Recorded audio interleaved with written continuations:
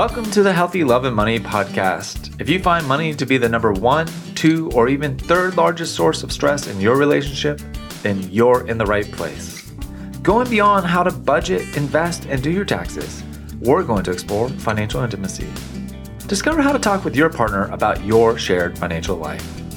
Let's take the awkward and painful out of money conversations. Join me and hit follow to listen to weekly inspiring, healing, and motivating interviews with financial therapists, couples therapists, and financial planners, and so many more. Let's go on the journey of financial intimacy together. Hi, everyone, and welcome to another podcast episode, Healthy Love and Money. Today, I have Sarah Swantner with me. She's a dear friend and fellow financial therapist. And today we're just going to take some time to reflect on her journey into the field of financial therapy, what it's meant for her. And, the hope that as you listen to her story, you'll recognize and see things for yourself that will give you new avenues for opening up your own relationship with money. Sarah, it's such an honor to have you here and look forward to this wonderful conversation we're going to have. Thanks, Ed. I always enjoy my conversations with you.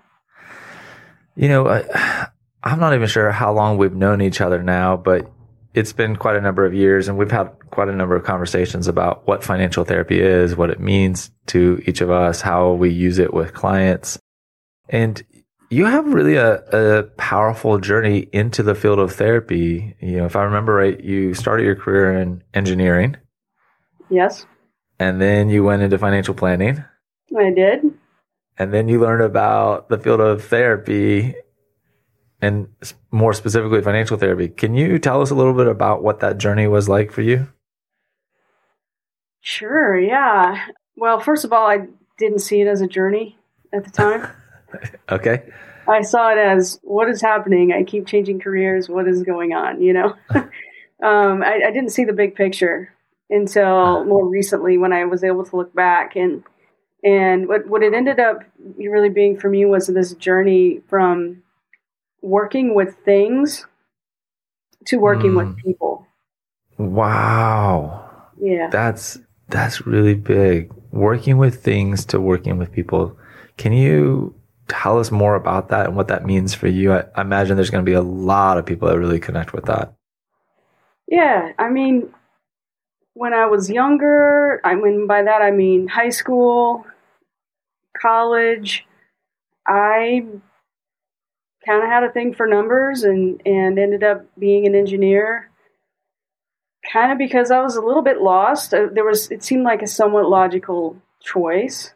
Uh-huh. And, I had some encouragement from various people in my life, and it was like, okay, this is all right. There's some really interesting, fascinating stuff here. And ultimately, as an engineer, I was working with things, working with numbers. Obviously I'm working with people as team members, but the focus is on, a machine of some sort, a product. So working with things. And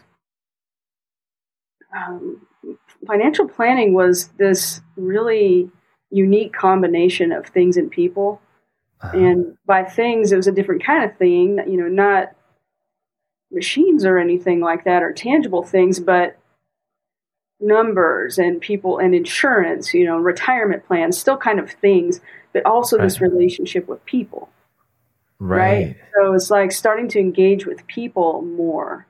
And I didn't necessarily know. And when I made that change, like, hey, I want to engage with people more, it was more, I want to change the focus of the things I'm working on.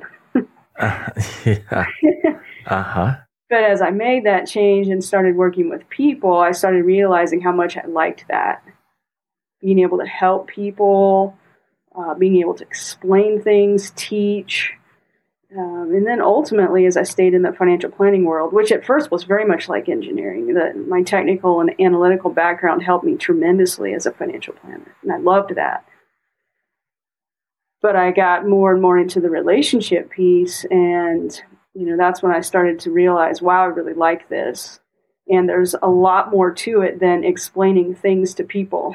There's a lot more to it, right? It's not just look at these numbers. There's that old part of me, the old financial planner of me is like, man, I miss those days and I wish that's how it was. It's so much simpler when that's how the world worked in my mind. Right. Except it doesn't work then, right? Then it's like, why isn't my mind, matching up with how it's really working in the world? Like, okay, this isn't the whole thing, right? There's more to this. Yes. Which is where financial therapy started to come in. So tell us more about that, and like in your own words, what is financial therapy? Okay, I don't want to make this any kind of official definition of financial therapy, and it probably certainly won't be concise enough to be a definition that can be used anywhere. But sometimes, a lot of times, I think all of us to some degree have these things that are blocking us from reaching our goals or being able to do the thing we want to do, or to feel good about ourselves and the decisions we make, and to just be at peace. And when that shows up in money, obviously it can be very devastating at times, because money is, how money is. It really, we need it to live. And when it's, not going the way we want it to, and it's creating a lot of havoc in our lives, then, that's a big struggle. And so, financial therapy to me is helping people understand, get some insight, and then work through all of the emotional and cognitive patterns, relationship patterns that are kind of hijacking things for them with their money. I love that word, hijacking things. I'm sure that feels resonant for a lot of folks, where it's like, even for folks as they're trying to do the right thing, and it's like, I'm getting hijacked and I can't even get done what I want to get done and say I want to get done. Is that kind of what you're talking about? Yeah, absolutely. Yeah. Yeah. Because a lot of times, not always, but quite often, especially in financial planning, it would be, yeah, we want to do this. Yeah, this sounds great. This makes sense. This is what we want to do. And it doesn't always happen. Which, is usually the head scratcher for the financial planner is, wait a second, I've laid out a good plan. They've agreed to it, that it's a good plan. And they even say, yeah, we're going to take action on it. But then they leave the office and nothing happens. Right. Yeah, exactly. And would you say that happened, whether it was on budgeting and cash flow, retirement plans, taxes, insurance, estate planning? Yeah, absolutely. It can happen in any of those categories. Some might be more commonly difficult than others, in my experience, like estate planning. That one, fairly easy to just kind of put that on the back burner. For some reason, it doesn't seem as pressing, and I personally can relate to that. I've been wanting to make some changes in my estate planning for a number of years now, and just haven't done it. It's like, wow, I could die tomorrow, and we all could. Yet we tend to think of death as being further down the road, or maybe we do think of it as being at any moment, and we just don't want to look at that. Any number of reasons. So if you were your own client, how would you start to walk yourself through that? Yeah, well, let's see. I would probably ask myself to talk a little bit more about the changes I want to make, and why those are important to me, how I would feel if I didn't make them. How's it going to feel after I do? Just trying to get at that importance, the motivation, the bigger picture. See where that goes. Yeah, I like that. Well, right. I think what you're saying is so resonant for us as therapists, and the way we kind of approach it is curiosity and compassion, right? There'd be no judgment against yourself for why you haven't done it. It's just, what would motivate you to do this? What are maybe some of the consequences you imagine you would experience if you didn't do this? Yeah, I'm trying to build that motivation from within. I think part of the goal of this interview and the podcast larger is helping people understand how different of a paradigm financial therapy is relative to financial planning or financial coaching, even, which I know is getting more and more popular. That there really is something different in the way we think about things when we're doing financial therapy. So you're busy seeing clients these days and helping them with some combination of their mental health and their financial well-being. Is that fair to say? That's correct. Yes. Yeah. So I know confidentiality, of course, but what are you seeing in your practice? What are some of the themes that and issues that you're really enjoying helping folks walk through now? Probably the most common is cash flow. And it could be an individual and it could be a couple. I see instances of both. That's just really the most common thing that I work with. And I like it because we get to get into both that way. We get to get into some spreadsheets. We get to do some strategies on how to think about cash flow and what's actually happening with your money. Where's it going? So that's the very, the technical side, the things. We get to work with things, which I still like things. Yeah. Right. And, so we do that. We do that work and, just being, building this awareness of where money's going. So there's a little bit of sort of mindfulness or getting in touch with my money or with our money, where it's going. And then we also get to explore all the thoughts and feelings and behaviors around money, their origins, how they might be playing into whatever's happening with their cash flow. So we do a little bit of that work on the emotional side. And then we get to dream about the future too. Like, what do you want your money to do for you, your cash flow? How do you want it to be supporting you in your life? So there's some aspirational work as well. So this is kind of these three areas where we get to hang out, which is really fun. Something that I love about you, Sarah, is you're just so calm and so patient. So I'm imagining as clients are working with you and they're probably, some of them are probably quite flustered and a bit all over the place. Like just that calm energy of like, we're going to walk through this. We're going to look at the technical side of this. We're going to talk about your thoughts and your feelings and your behaviors and then kind of the aspirations. And imagine how many of the clients have ever really been aspirational about where they want their money to go that you work with?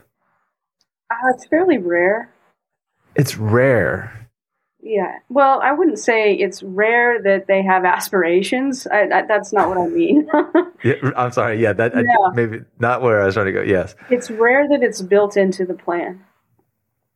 Oh, okay. So can you maybe give us a practical example of what that might look like? Sure. I mean, I think that a lot of times we don't even have a plan for the not so aspirational things, the things that we're not excited about happening, but we know they're going to happen. Like the car breaking down. Right. Or the fact that I go to the dentist twice a year and I don't have insurance, so it comes out of my pocket. Or I pay the 6-month insurance premium, that kind of thing. Like a lot of times we don't have the plan for that.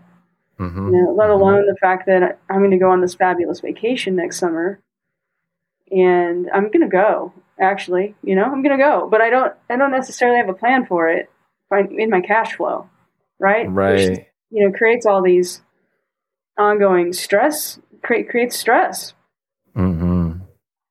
Financial stress, emotional stress, tension in relationships, because a lot of times. I think it's just human nature. A lot of times we spend what's in front of us because we can. It's there. If it doesn't have a place, it doesn't have another place. Some people, that's not obviously true for everyone. Some people have a hard time spending. That's a totally another story. We all have these patterns with money that we learned. So, I don't want to go off on a tangent here. Your question is about the aspirations, and so just what I see is a lot of times it's not built into the plan. Does that make more sense? Yeah, no, absolutely. And I love tangents, so I'm okay with them. Podcast tangents, it's all good. The listeners may have a struggle, but that's okay. If you're listening to this podcast, tangents will be a part of the podcast. Because I think sometimes at the end of the tangents where the nugget is. And so, as we're thinking about aspirations and being able to build them into the plan, what do you see happen for your clients as they really start to bake in their aspirations into their cash flow plan?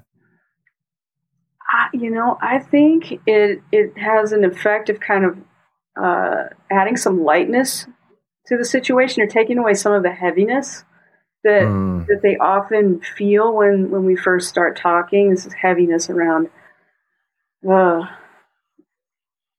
am I spending my money? And, this feeling of, if we do this work, maybe I'm going to end up feeling more controlled or constrained.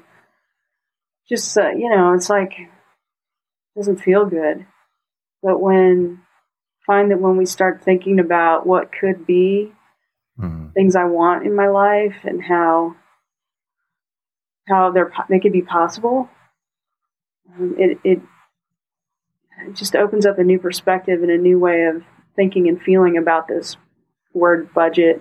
I don't even like to use that word, really. But I see your face light up a little bit as we kind of look at the reframing of the budget. Right. And the heaviness that comes along with that, the word, and the kind of, what did you say, constraining? Yeah. Constrained, controlled. I don't have options. It's all this like, I would run away from that personally. Like, I don't like any of that. I don't know that I've met too many people that do like that. Exactly.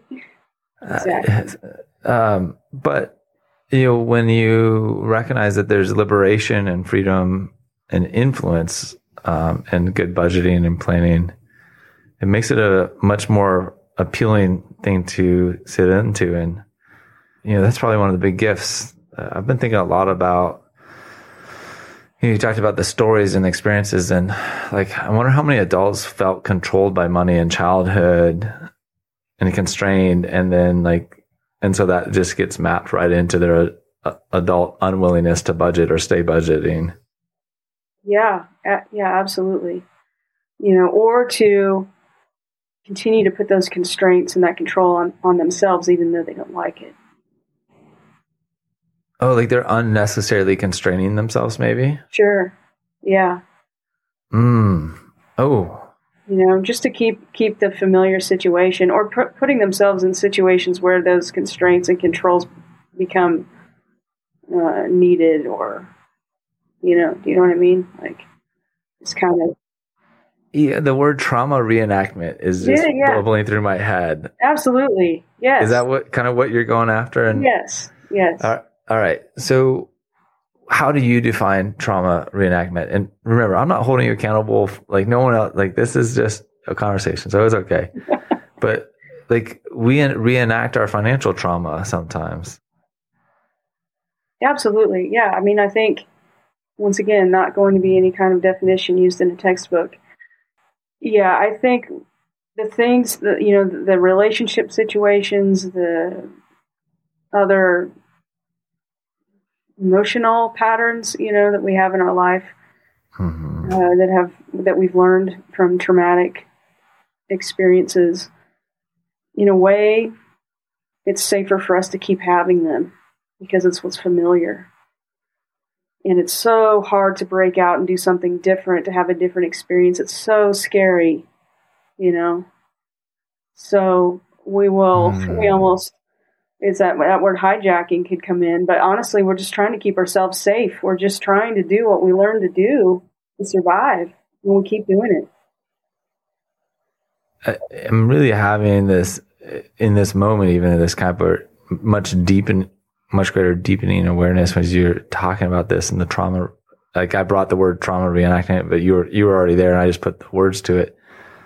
And honestly, Sarah, like, I've, in the last, I don't know, 4 or 5 months, I really have gotten back into being more disciplined around my business finances. And I had allowed for a long period of time of just like kind of head in the sand, to be honest, and didn't want to look at it. And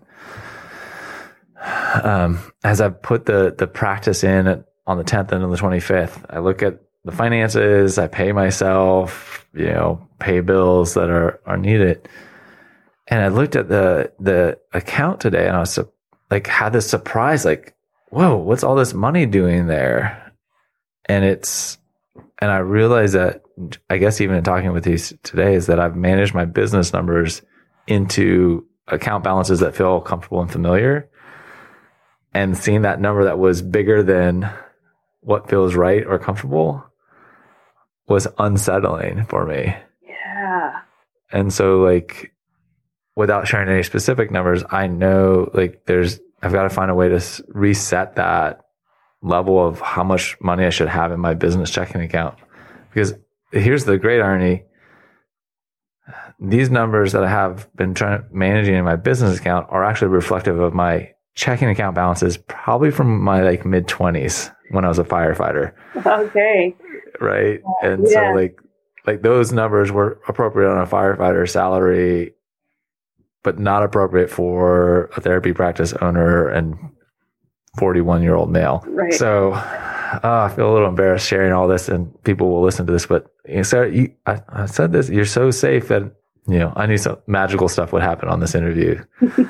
But as you're listening, you're hearing this is real. Like, as we are with someone that's safe to talk about what we're really experiencing, we start to make new connections that maybe we couldn't make before because of, I know for me and for so many people, that fear of judgment is just so pervasive around money.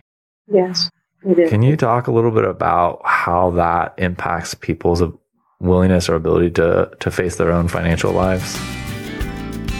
Hey everyone, thank you so much for listening to the Healthy Love and Money podcast. I'm honored that you spend time with me listening to these incredible interviews. I love working with individuals and couples around their financial life, integrating mental health and relational well-being. I'd love to personally invite you into my financial planning practice where I do therapy-informed financial planning, bringing together mental health, relationship health, and financial well-being. If you're thinking that's the type of help you'd like, please see the show notes below to schedule your free 30-minute discovery call. And I'll look forward to seeing you and hearing more about your unique story and how I can best support you. Now, back to the show. I know for me and for so many people, that fear of judgment is just so pervasive around money. Yes, it is. Can you talk a little bit about how that impacts people's willingness or ability to face their own financial lives? Well, what's coming up for me right now is how when I work with people, sometimes one side of the work will be easier than the other. And I think judgment may be a part of that. Fear of judgment may be a part of that. Other things, of course, too. Sure. Could enter in. The possibility of experiencing strong emotions, is scary also. But, revealing information about myself to someone else, there's always that fear of judgment, especially if we have a history of being criticized in the past or judged. That can just compound it. But this pattern that I sometimes see is that for whatever reason, it may be easier to look at the numbers. But as far as like going into the stories, the memories, the things that happened in my childhood, it's like, nope, not going to go there. But I've also seen the opposite. Like, yeah, we can explore my feelings and some of the things that have happened, but I don't want you to see the actual numbers. I don't want you to see the result of what's going on right now. I mean, I've seen it go both ways. It's very interesting. For some reason, I think judgment can play into that fear of judgment, being evaluated. And so, but honestly, like if we want to move forward in towards financial health and getting the balance in our life that we want, the relationship with money that we want, we really need to look at both. Wow, that's so great, so clarifying. Even is some people can be really great at just looking at the numbers, and they can see like, okay, well, this category is this much, and it's this percentage of my total income, which means I only have this much for this. Boom, ba-doom, ba-doom, and they just line it out. Mm-hmm. and kind of divorced from what that actually feels like for them or their partner. Right. Yeah. Right. It's just logical. It's like, well, we have $5,000 a month to spend on this, or 3,000, or whatever the number is in context. And then some people would love telling you the stories and probing around and feeling and looking at, what are my thoughts around money? Oh yeah. Like, I feel really afraid of money when I'm here or in this asking for a raise. Okay. Well, let's look at like how a raise will positively impact your budget. No.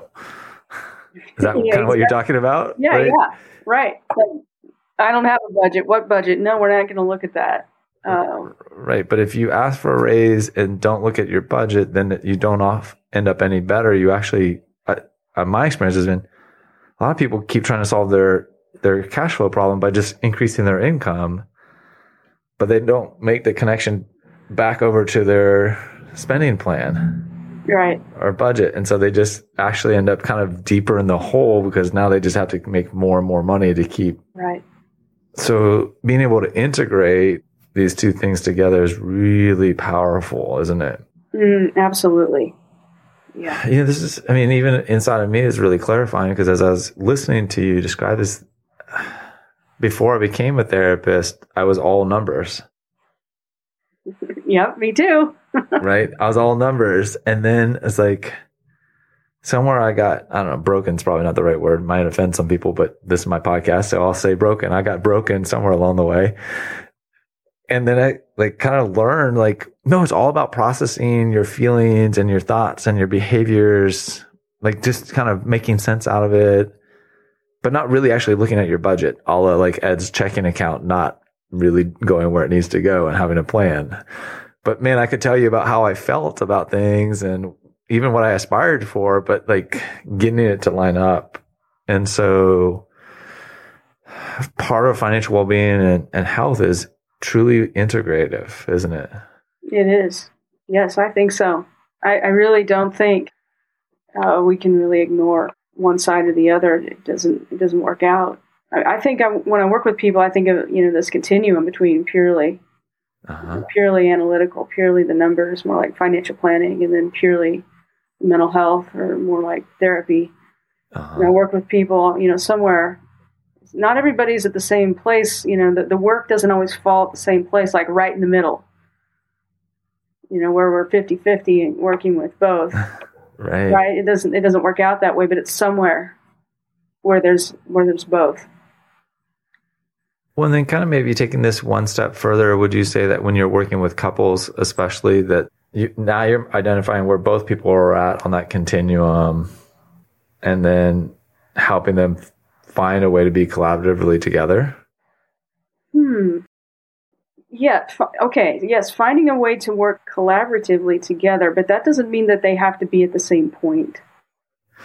Ooh, okay. Yes. Great distinction. Say more about that.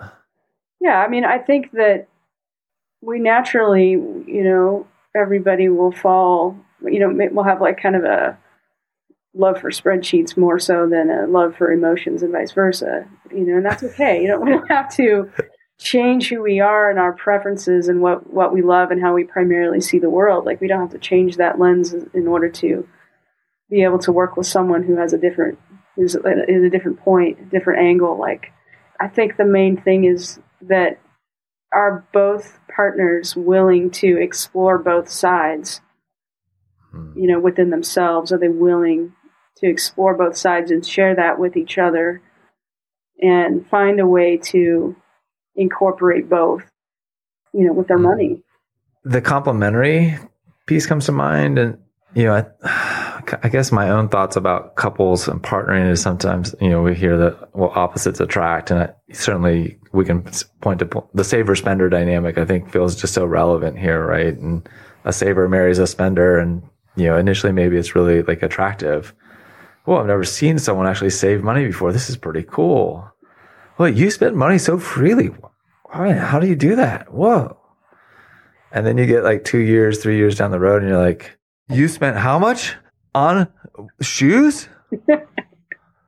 Oh, that's not in the budget. What are you doing? Right. And so what was initially attractive is now unattractive. And it's and then they come with a spreadsheet and say, see right here, you can't you can't spend that much money here. Like, what's wrong with you? And it goes into like, what's wrong with you? And so I love that you were saying, Sarah, that like, it's really about like, this is part of who each person is at this point in time. And I think we both revealed about ourselves. We've actually changed some of our preference. Yes, we have, haven't we? Yes. And I don't know where you're at, and that like, it sounds like maybe you still love the numbers side. Like, I think I've gone through a period of time where I'm like, loath. I don't want to have anything to do with a damn spreadsheet or financial projections. Like, they're worthless. Who cares? Not the healthiest response, but it is what it is. That's part of the trick too, is over our life courses, we may evolve and change and go through different seasons too, right? Right. Yes. I think that's the beautiful thing. That's when I start to see it as a journey. The next thing that's coming up for me, Sarah, and I'm curious kind of your thoughts on this, is around like being financially responsible. I feel like it's swimming in the waters we're talking about, but it's another element of being with money, of feeling highly responsible for making money, being economically productive, and taking care of things, and maybe even taking care of others through your work and money. And then kind of the other side of that coin is like no responsibility for money, just being taken care of. Like, I don't want to think about it. I'm just going to do whatever I do, right? Like another kind of continuum. Have you seen in your own life or in the clients that you work with where people almost need to have like a corrective experience of having a period of time of becoming financially, quote unquote, irresponsible or not responsible, or really being able to step into, like, for the first time, being responsible with money and for making money? Does that make sense? Mm-hmm. Yeah. I have seen instances of that, yes. Where, that when we start exploring what people feel and believe about money, that is a common part of the story, which is this time of crisis, or this time where, people tend to be pretty critical about themselves when they tell this part of the story, this time that I messed this up, or I got really into debt and somebody bailed me out, or, I bounced a check and my mom got really mad and told me about that. And then that's when I learned that there's not an infinite supply of money just because I have checks and, things like that. So I don't know if that's exactly what you're getting at, but it's just this time of what they're considering financial irresponsibility in their life that helped them, that they learned from, and has helped them be more in their more responsible state today. Yeah, I think that's definitely part of that element. And I love the example you're trying to say about the checks and bouncing the check and then receiving the kind of the wrath of mom. And, just because you have checks doesn't mean there's infinite amounts of money. Right. And yet, like, we can get stuck holding that shame or embarrassment around mismanagement of money. And, sure. I think that's where responsibility is so interwoven with our relationship with money and what we're told about how responsible we are with money. Like, so many clients have reflected on parents saying kind of more on that irresponsible. You're just so irresponsible. If you spend money like this now, how will you ever, to a young kid who, like, they don't even know what money really is. And so, we get these money messages as kids about how responsible or not responsible we are in general as a person, and then specifically around money, right? So we have kind of that, like, I grew up with a self-concept that I'm a very responsible person. Right. Yeah. And I started to, especially as I got older, some out of my own making, I guess, but some out of however I interpret what my parents were saying, I saw my brother as the irresponsible one. Right. Mm-hmm. And like that set up this weird kind of ongoing dynamic. And, everything that I saw him doing with money, I just saw through the lens of, see, he's being irresponsible again. Right. And I need to be the good big brother and be responsible.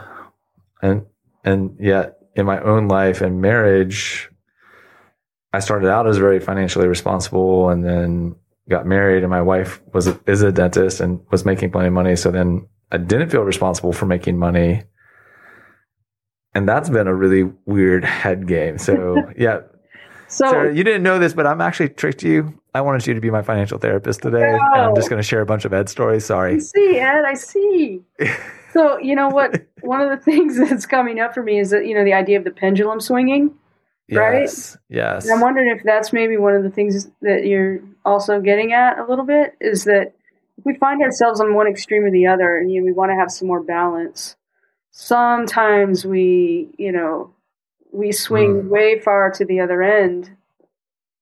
And that maybe this is the corrective experience you're talking about a little bit, or maybe this fits in somehow, before we land at some more comfortable balance point where we want to be. I mean, not just with money, but just in life,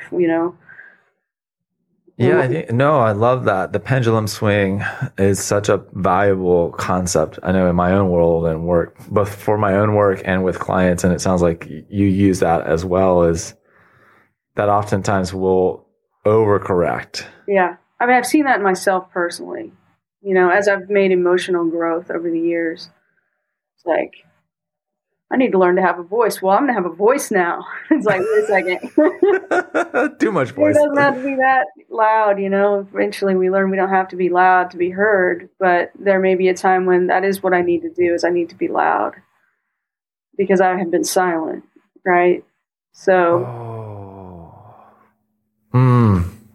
I love that, Sarah. Like, and because in that I picked up that there's permission to overcorrect. Yes. How do you know otherwise? How do you know where it's comfortable, where the edge is? How do you know?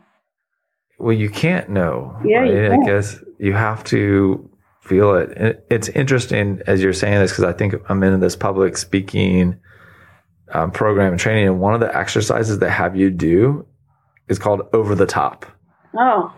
And it's just permission to be like over the top goofy or over the top loud or whatever that element of your talk, so that like what the extreme other side is. Because most of the time what was true for me and the other speakers is they're too hesitant. They're too minimizing. They're not showing up enough in the silliness that's appropriate for the story or the anger or the sadness. And so it's like, no, just be rah, it's like, oh, okay, wait, no, it wasn't quite that much. But I think, knowing that you work with a lot of folks around trauma and have your own understanding of healing journeys around that, that's a big part of what we're doing too with financial therapy, right? Is helping people find their voice when they've felt voiceless around their money. Yes. Can you say a little bit more about that? Yeah, it's amazing how strong those experiences, the repeated ongoing experiences as a child where I couldn't have what I wanted, there wasn't enough money, I needed to be told what I could have and what I couldn't have, down to what I could order in a restaurant. Just... those types of things still impacting decisions, for people in their 20s, 30s, 40s, 50s, there's no age, we don't grow out of it. It's not something you just grow out of. Right? Just wait, I'll grow out of it, so. Damn. Yeah. I was hoping that by my 50s I'd just outgrow it, but I know. No, you're saying no. Okay. It's not, well, I'm not 50 yet, but I'm getting there, and it's, I just don't think, I've just, time does, time is powerful, and it's not alone is not the healer. So, just helping people make that link, consciously, like, what is the voice that's speaking to you right now that's telling you you can't make this decision, you can't have this, you don't matter here? Let's identify that voice, let's hear it as separate from you. Change your relationship with it. Yes. This interview has been such a gift. And as we kind of bring it to a close, I'm just beyond thrilled that we're having this conversation, and hope that we can have more that we share publicly, because you're able to share both beautiful, practical examples of how this shows up, and then help us understand kind of conceptually what's going on. And I loved it kind of went by so fast so people didn't pick up on it, but you talked about like down to being told how much to spend at the restaurant. Like that's how nuanced this stuff gets.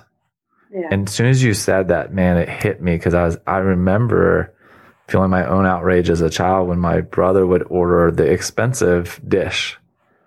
And I would have this thought like, you can't order that. That's too expensive. Yes. And he seemed to not care at all. Oh, I can feel that in my chest, and I can feel that. And I don't know, now I've got some, my own processing to do after this interview to figure out where is that coming from. My sense is I had my own interpretation of my family finances is that things are tight and we need to be financially thoughtful. Right. And that's about me. Some of the family context, but I don't think my parents ever said, now, Steve, you can't order from this side of the menu. Right. But there's the classic, like the appetizers on one side, the main course on the other, like the kids menu. We're kids. You need to order off of that because, oh man, Sarah, it's opening up a lot for me because I've got my 3 boys and I'm thinking like, no, I'm only getting one kids meal because the last time we went out to eat, I know both of you boys only ate half your kids meal. So no, like that, right? It's always, man, so good. Okay. Yeah, I totally tricked you and I'm sorry. I didn't even know I was going to do that to you, but I appreciate your patience with me, Sarah. Any parting words that you would offer for this podcast interview? I just want to echo what you've said and say thanks for the opportunity. It really has been a very grounding, enlightening, and enjoyable conversation. And I do hope we get to do it again. Awesome. That would be great. Well, Sarah, I'm going to put a link to your professional website. So if people want to connect with you and the work that you're doing as a therapist and financial therapist, they can find you easily. Thank you so much for being on your own journey and sharing some of your time today. Yeah, it's my pleasure, Ed. Thank you. All right. Take care. Take care.